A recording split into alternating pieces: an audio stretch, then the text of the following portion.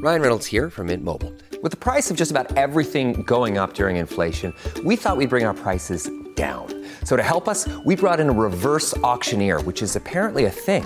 Mint Mobile Unlimited Premium Wireless. How to get 30, 30, bit to get 30, bit to get 20, 20, 20, bit to get 20, 20, bit to get 15, 15, 15, 15, just $15 a month? Sold! Give it a try at mintmobile.com/switch.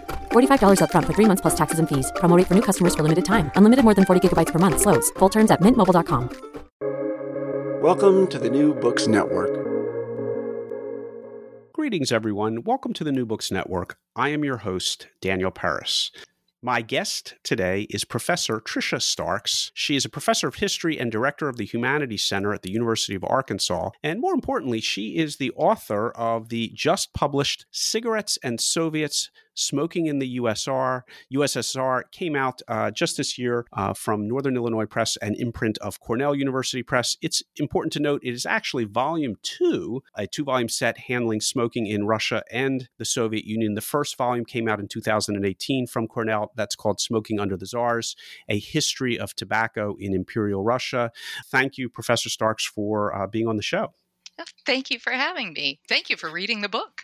My pleasure. And by the way, and I'm only going to say this about 10 times during our interview, you may be miscast as a historian because you just write too well. And you are really, both volumes, which I've read, we're only really discussing the second one, but both volumes, which I've read, are really well written, as if you weren't an academic historian, but actually someone who is very, very skilled in the arts of communication. These were easy reads, dense material, but made very, very readable by you. So I commend you. And I have to say, I have more than a small element of jealousy in that because the books are so well read, so well written. Oh, that's so kind of you. Thank you. So we're covering a topic, or you're covering a topic. You're, broadly speaking, a historian of Russia and the Soviet Union, but you're covering a topic that is very top of mind for a lot of people in the United States, a lot of our listeners who are, aware of the changes in society that are occurring. 50 years ago, 100 years ago, everyone smoked. Now very few people do. And there's a long U.S. history that many of our listeners will be aware of about the rise and fall of smoking in this country. And what I find so fascinating in your work is that by putting it in a comparative context, that is 2 accounts of the rise and fall and rise and fall a couple times, some ups and downs of smoking in Russia and then the Soviet Union, you really see a cultural history of smoking that might be understandable in a Western context. It's really, we know what has happened in this country. We now know through your tale and research what's happened in Russia. But what at least I came away with was this was a cultural phenomenon. It arose over a period of several centuries, had its heyday, it's on its way out, but that it tells us a great deal about the process of modernization in our society. I don't know if that's why you wrote this book, but that's really how I interpret it. And how did you get to this topic, and particularly from a comparative perspective?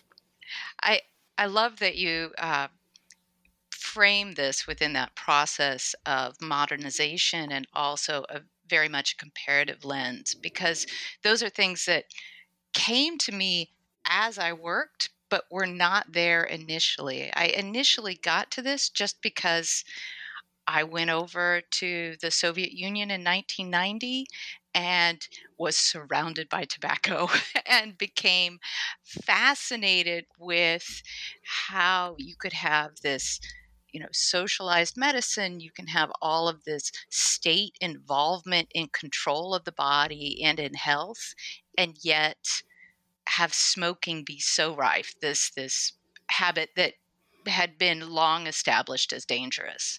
And that just increased my interest just increased as I started researching more fully the health system of the Soviet Union when I went back in the late 1990s.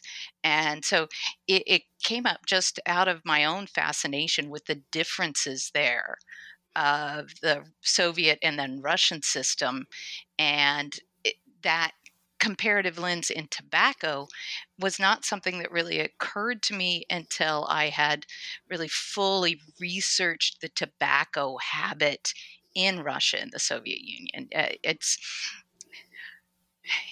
sometimes our sometimes our understandings are clouded by how many what is it they say that you can't see the forest for the trees. Well, I could not see the tobacco industry for the smoke all around me, and so it really was a late comer to me. But I'm glad you saw that. I'm glad that it came through in the writing.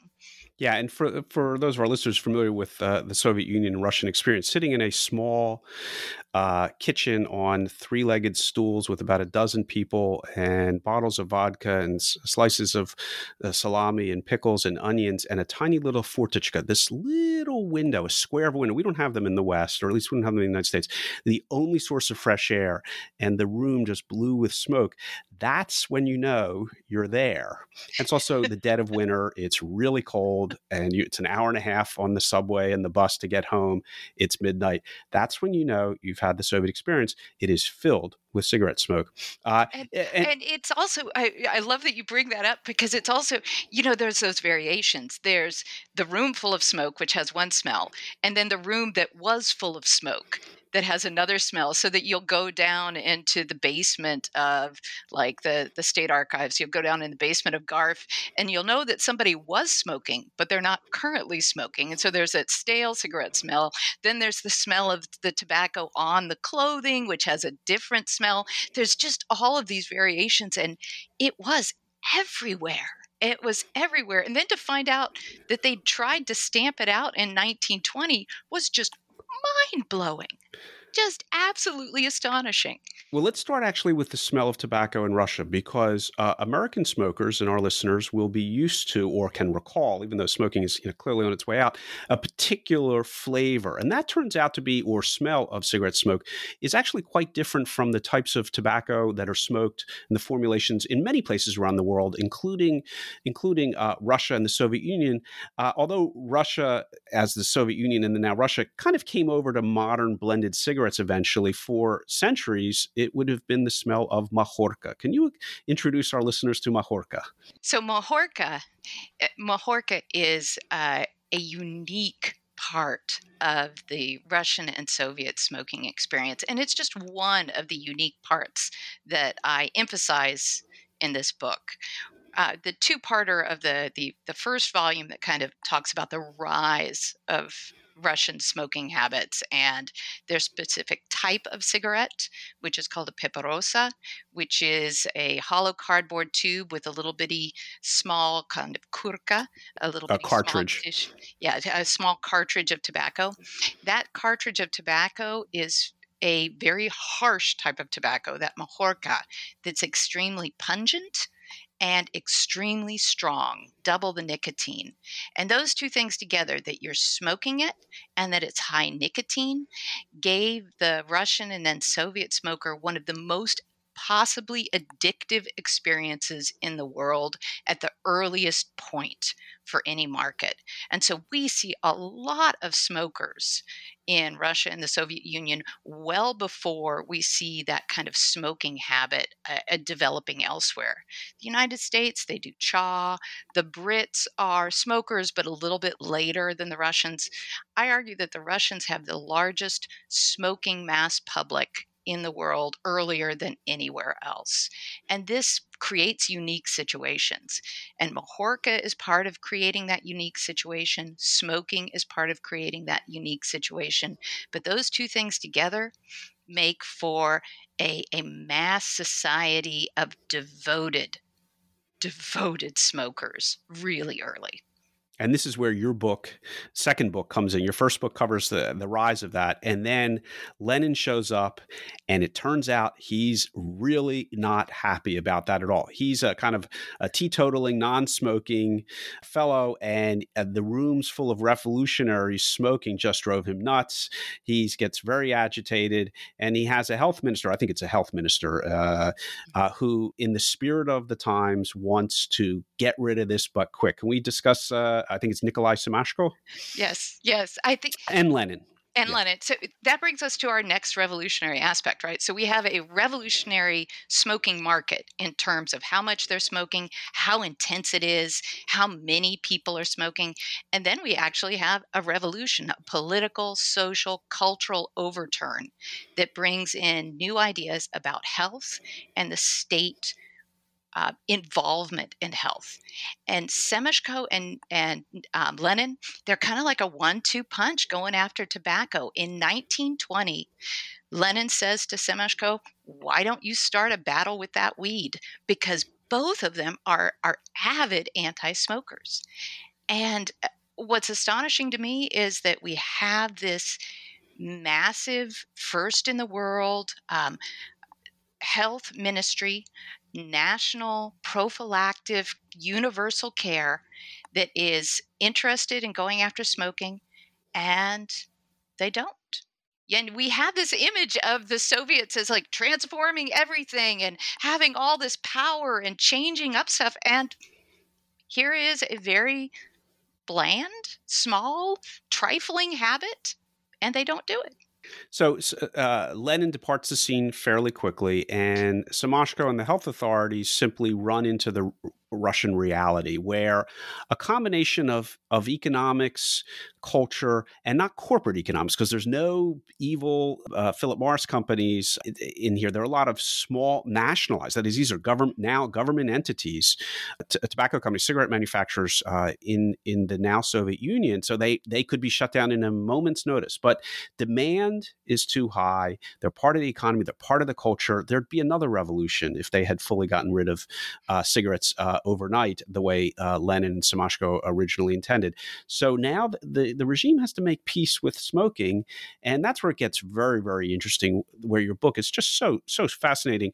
You have dozens of color plates in the book. They're really well produced. They are, again, this is in the age before, or you don't have records of radio advertising or television advertising, but they were never on radio or television in the Soviet Union, as far as I can tell from your book. Instead, it's kind of print and cigarette packs. It's print media and cigarette packs. And the book does a wonderful job in showing the changing culture, gender relations, power relations, visions of masculinity, economic activity on cigarette packs. It's just fascinating. Let's talk a little bit about how tobacco makes a comeback in the 1920s. So you bring up an excellent point that Semeshko, Lenin departs. Semeshko is interested in anti-tobacco, but he is receiving pushback from economic forces and also those who are interested in keeping a stable society, because our main smokers are our revolutionaries, our soldiers, and our workers. They are our revolution. They are our people of revolution. And so they are the ones that want to smoke. The women who produce these tobacco products, they are also some of our most volatile female workforce. They were volatile before the revolution. They continue to be volatile afterwards.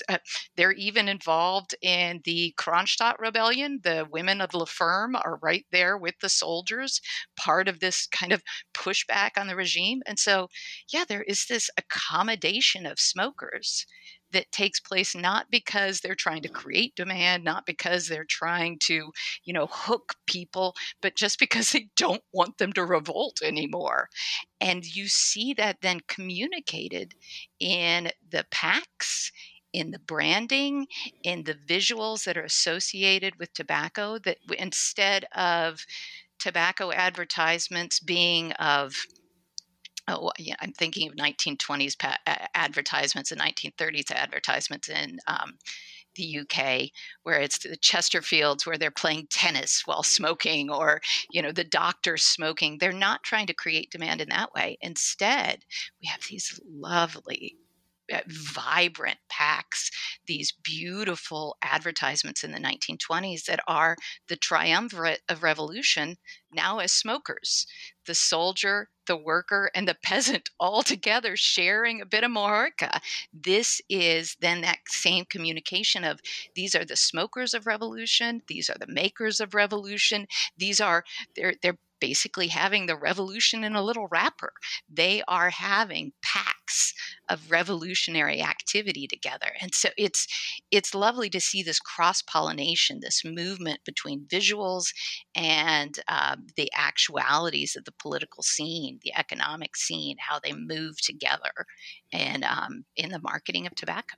And it was a part of a measure of success of the revolution that more people could smoke more. It's a consumer good, and the refined, somewhat refined, machine-made or person-made, rather than self-rolling, but the cigarettes that came from factories, even though they might have been hand-rolled, weren't they? I understand for a while hand-rolled mostly by women.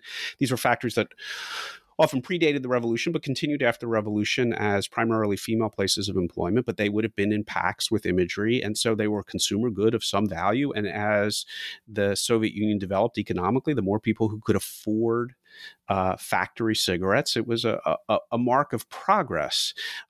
Semashko's argument against this, which ultimately failed, it's also worth noting, he's working with whatever he's got. He's figured out that smoking cigarettes is probably not very healthy, but they have different, it's very interesting. They have different arguments. They don't have exactly the same health arguments that we do. They have different health arguments. I thought that was interesting. And even in, fast forward to the 50s, 60s, 70s, 80s, when the Soviet authorities begin to crack down on tobacco, it's with slightly different health arguments than ours. So what was Semashko going to, bat with, and what was his argument against tobacco? And then we should get to how that changed over the decades. I'm glad you brought that up. I love the focus of the early Soviet and then kind of the continuation of the same argument against tobacco that is based on nicotine as poisonous. That nicotine is a nerve poison that is contributing to a sapping of virility that is just eating away at the masculine potential of this exceedingly male revolutionary force, and this idea that it is feminizing the Soviet population. And so Semashko's arguments are all about how tobacco is a nerve poison, how we always hear the thing about a drop of nicotine could kill a horse, and we see that drop of nicotine idea starting in the 1920s and holding through all the way into the late 80s and even into the early 90s. You sometimes see the same sign or the same commentaries. And so there is this concern about it as a nerve poison, and it feeds right into the work of Pavlov and the reflexologists who are concerned about these same kinds of nerve and behavioral feedback loops. It feeds right into the same kinds of concerns that we see with the reflexologists and Pavlov.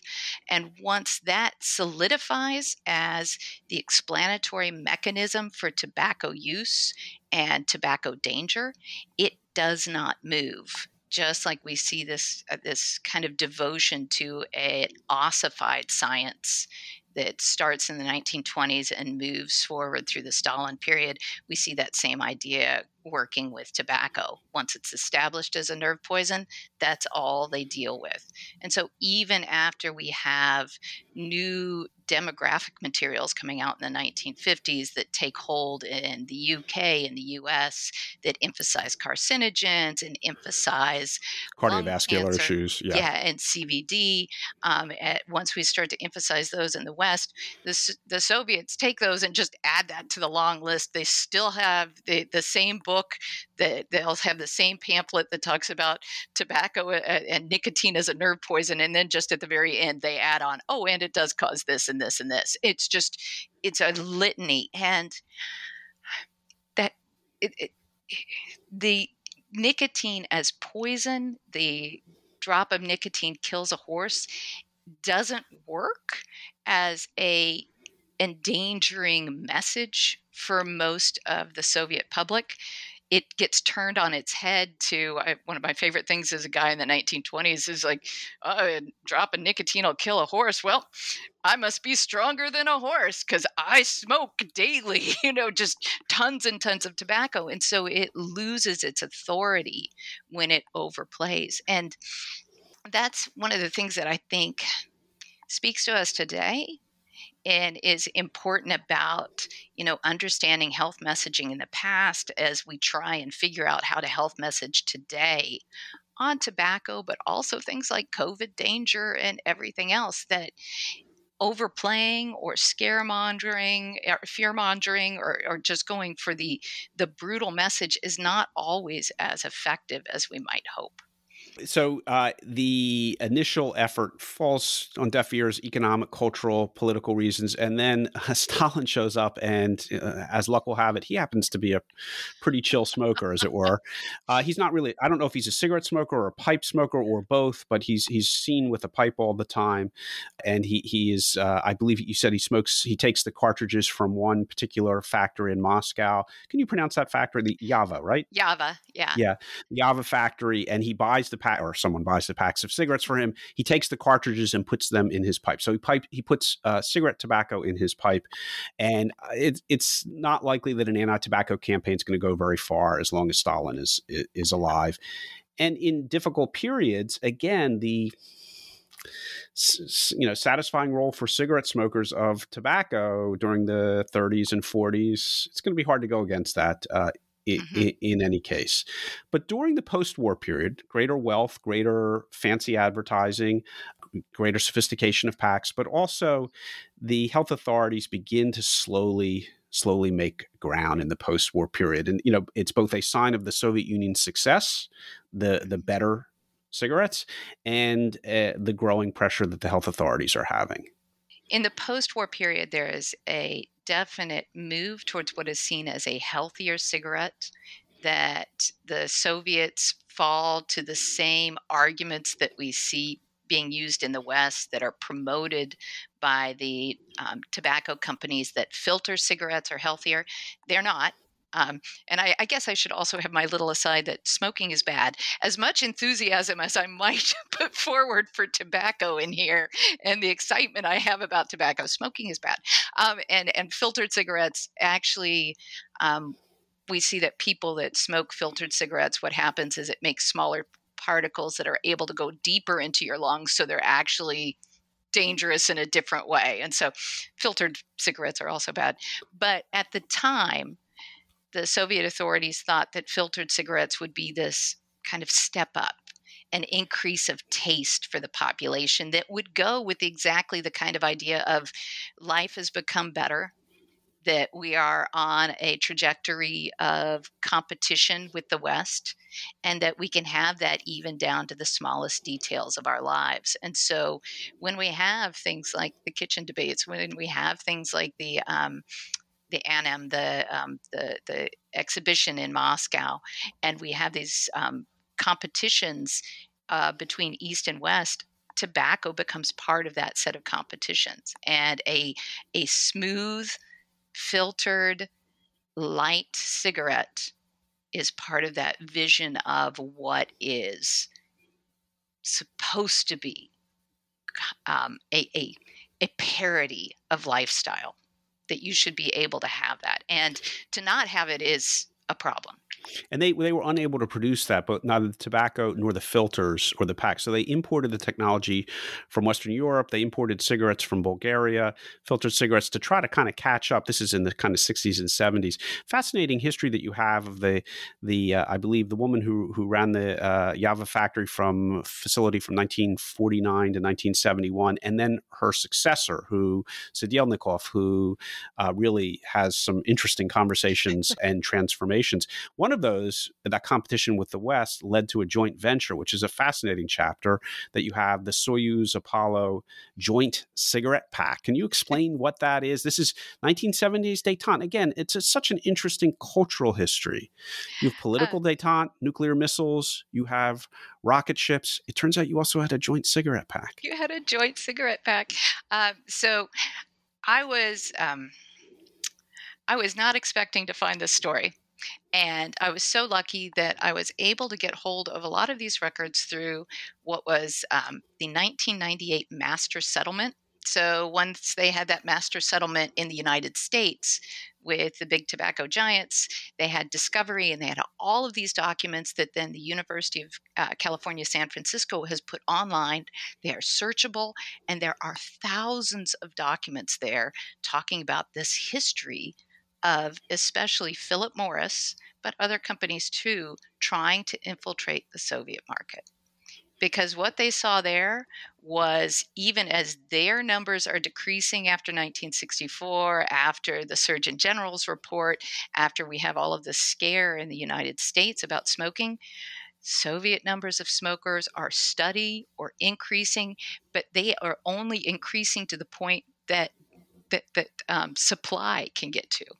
As opposed to, if they had more cigarettes, think of what we could do. The Philip Morris executives are just salivating at the chance to get in there. And so we have all of these lovely internal documents that are available on this master settlement at the Industry Documents Archive, talking about Philip Morris and trying to get in to this massive market of smokers who want cigarettes. They want them. They aren't scared off by the health messages. They want them. They want more of them. And they are smoking a product that is much inferior in terms of addictive potential. It doesn't have, as you noted, it doesn't have the filters.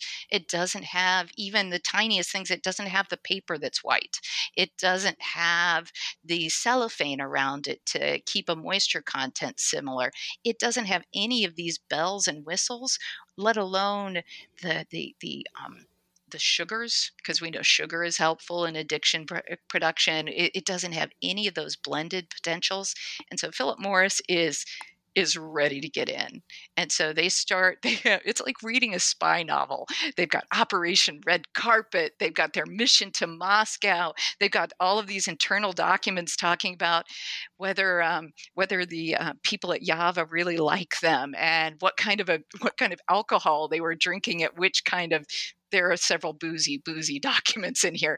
And so there is this real excitement that then culminates in, first, the Apollo-Soyuz, or the joint production cigarette, which is Philip Morris product sent to Java, Moscow, and then put together on their assembly lines and distributed to, it was supposed to be distributed to both the Soviet market and the American market. It does a lot better in the Soviet market. The American market, it's not a cigarette that they are interested in smoking, but it was very important to the Soviets. Were the blends different, or were they the same blend? It was a different blend. It wasn't the Marlboro blend. It was a different blend specific to for the Russian market, taste of the East European market. Right. And so it's an intoxicating blend, according to Sinelnikov. He talks about how the aroma is just amazing and the color is just entrancing, and just he loves the memory of this particular cigarette. Did you interview him? I did. So he's still alive. So he takes over the Java factory in 1971, and it sounded like he became a significant source for you over the many transformations that occur 70s, 80s, 90s, aughts, et cetera. Yeah, and he figures there are a lot of documents about him in the Industry Documents Archive talking about he's a crafty guy and how he weathers that transition. He's very important into the 1990s. It retires in the early 2000s. He's got a book out there called Smoke and Mirrors that is his memoir of being a manager of a massive Soviet concern through these transition eras. He's just a fascinating guy. And so, I got to talk with him a lot about these transitions and a lot of firsthand experience with a flamboyant. We'll put him at that, a flamboyant manager who was very proud of the work they had done at Java.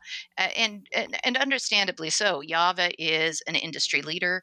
When we talk about Stalin, Java Factory is making his cigarettes. When we talk about other leaders, Java Factory is up there in terms of the quality cigarettes of the Soviet experience. And so he's very proud that they are part of this Soyuz Apollo joint production, and also that they then get the big take. They get the chance to build Marlboro cigarettes there in the Soviet Union. And it's a real issue of the, if I recall correctly, the quality of the tobacco, not to mention the packaging, but that a Marlboro cigarette is a highly crafted product, and you got to have the right this, that, and the other. And for a long, long time, they did not in terms of the tobaccos in particular. So they start with imported tobacco and then trying to figure out how to blend it to get it close enough to the Marlboro profile. Is that correct? Yes, that is correct. It's much like we see with McDonald's and with Pepsi, trying to get that continuity of product, and especially with leaf. When you talk about tobacco leaf, it's not just what you harvest, but it's also there's a storage issue of several years where it dries out, where it has to be cured, where it's then reseasoned or sauced. And all of these things are difficult to do if you don't have a very exacting set of standards for each one. And the supply chain that you've developed over 100 years, which they didn't clearly.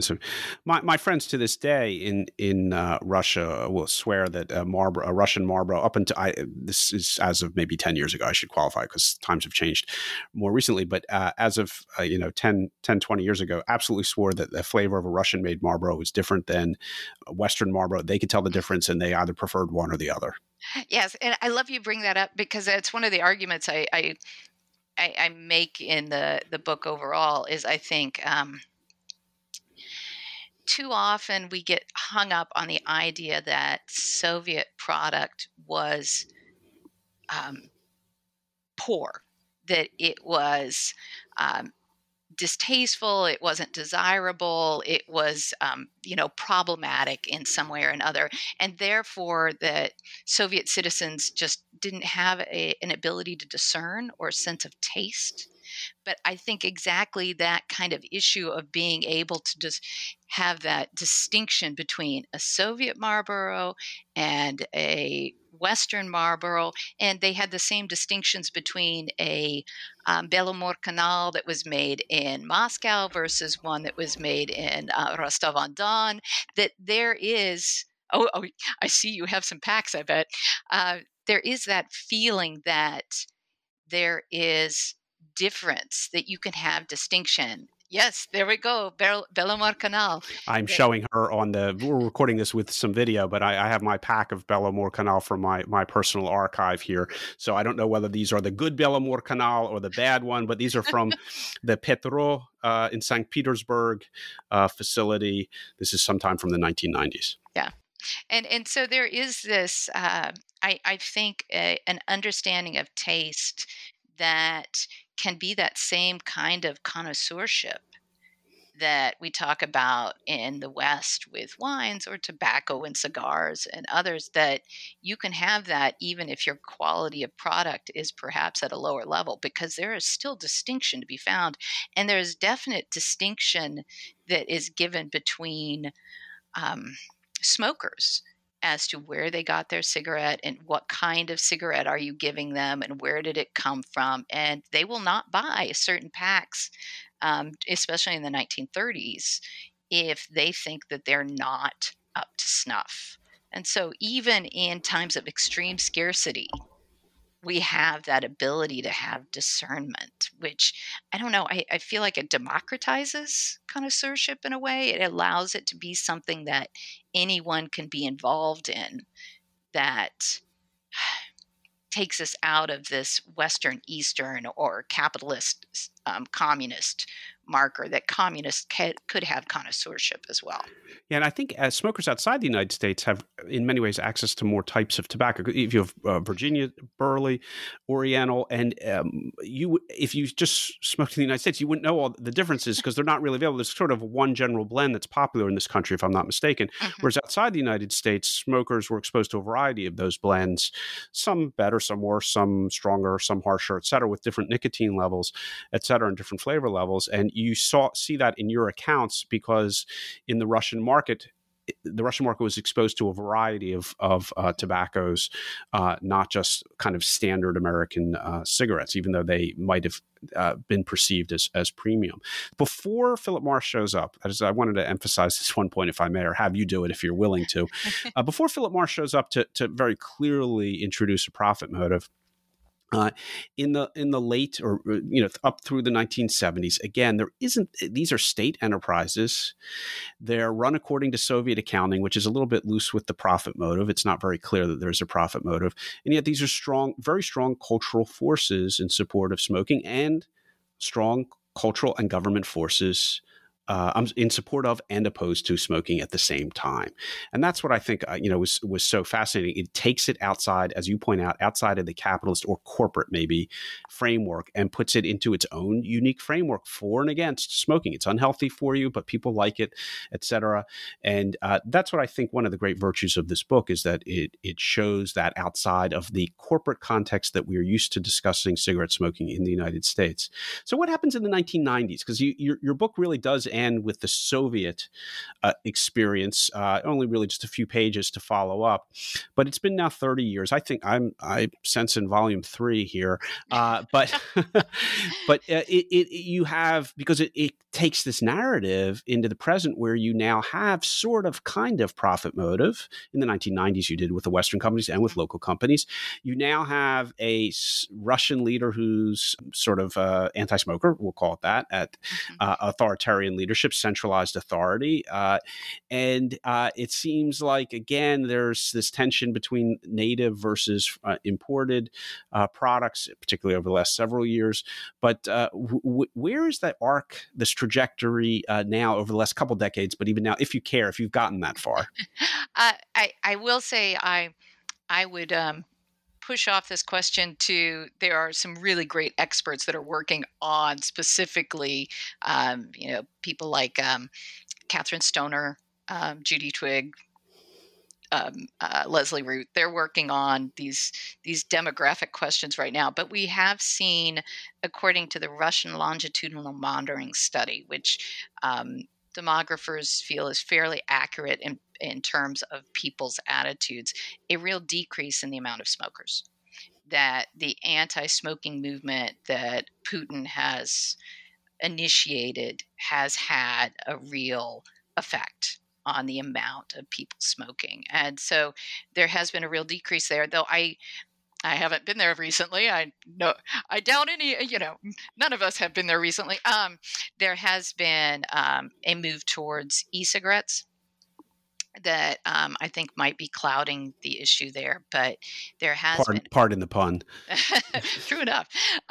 There has been a real decrease in the tobacco use. There's been a decrease in alcohol use too.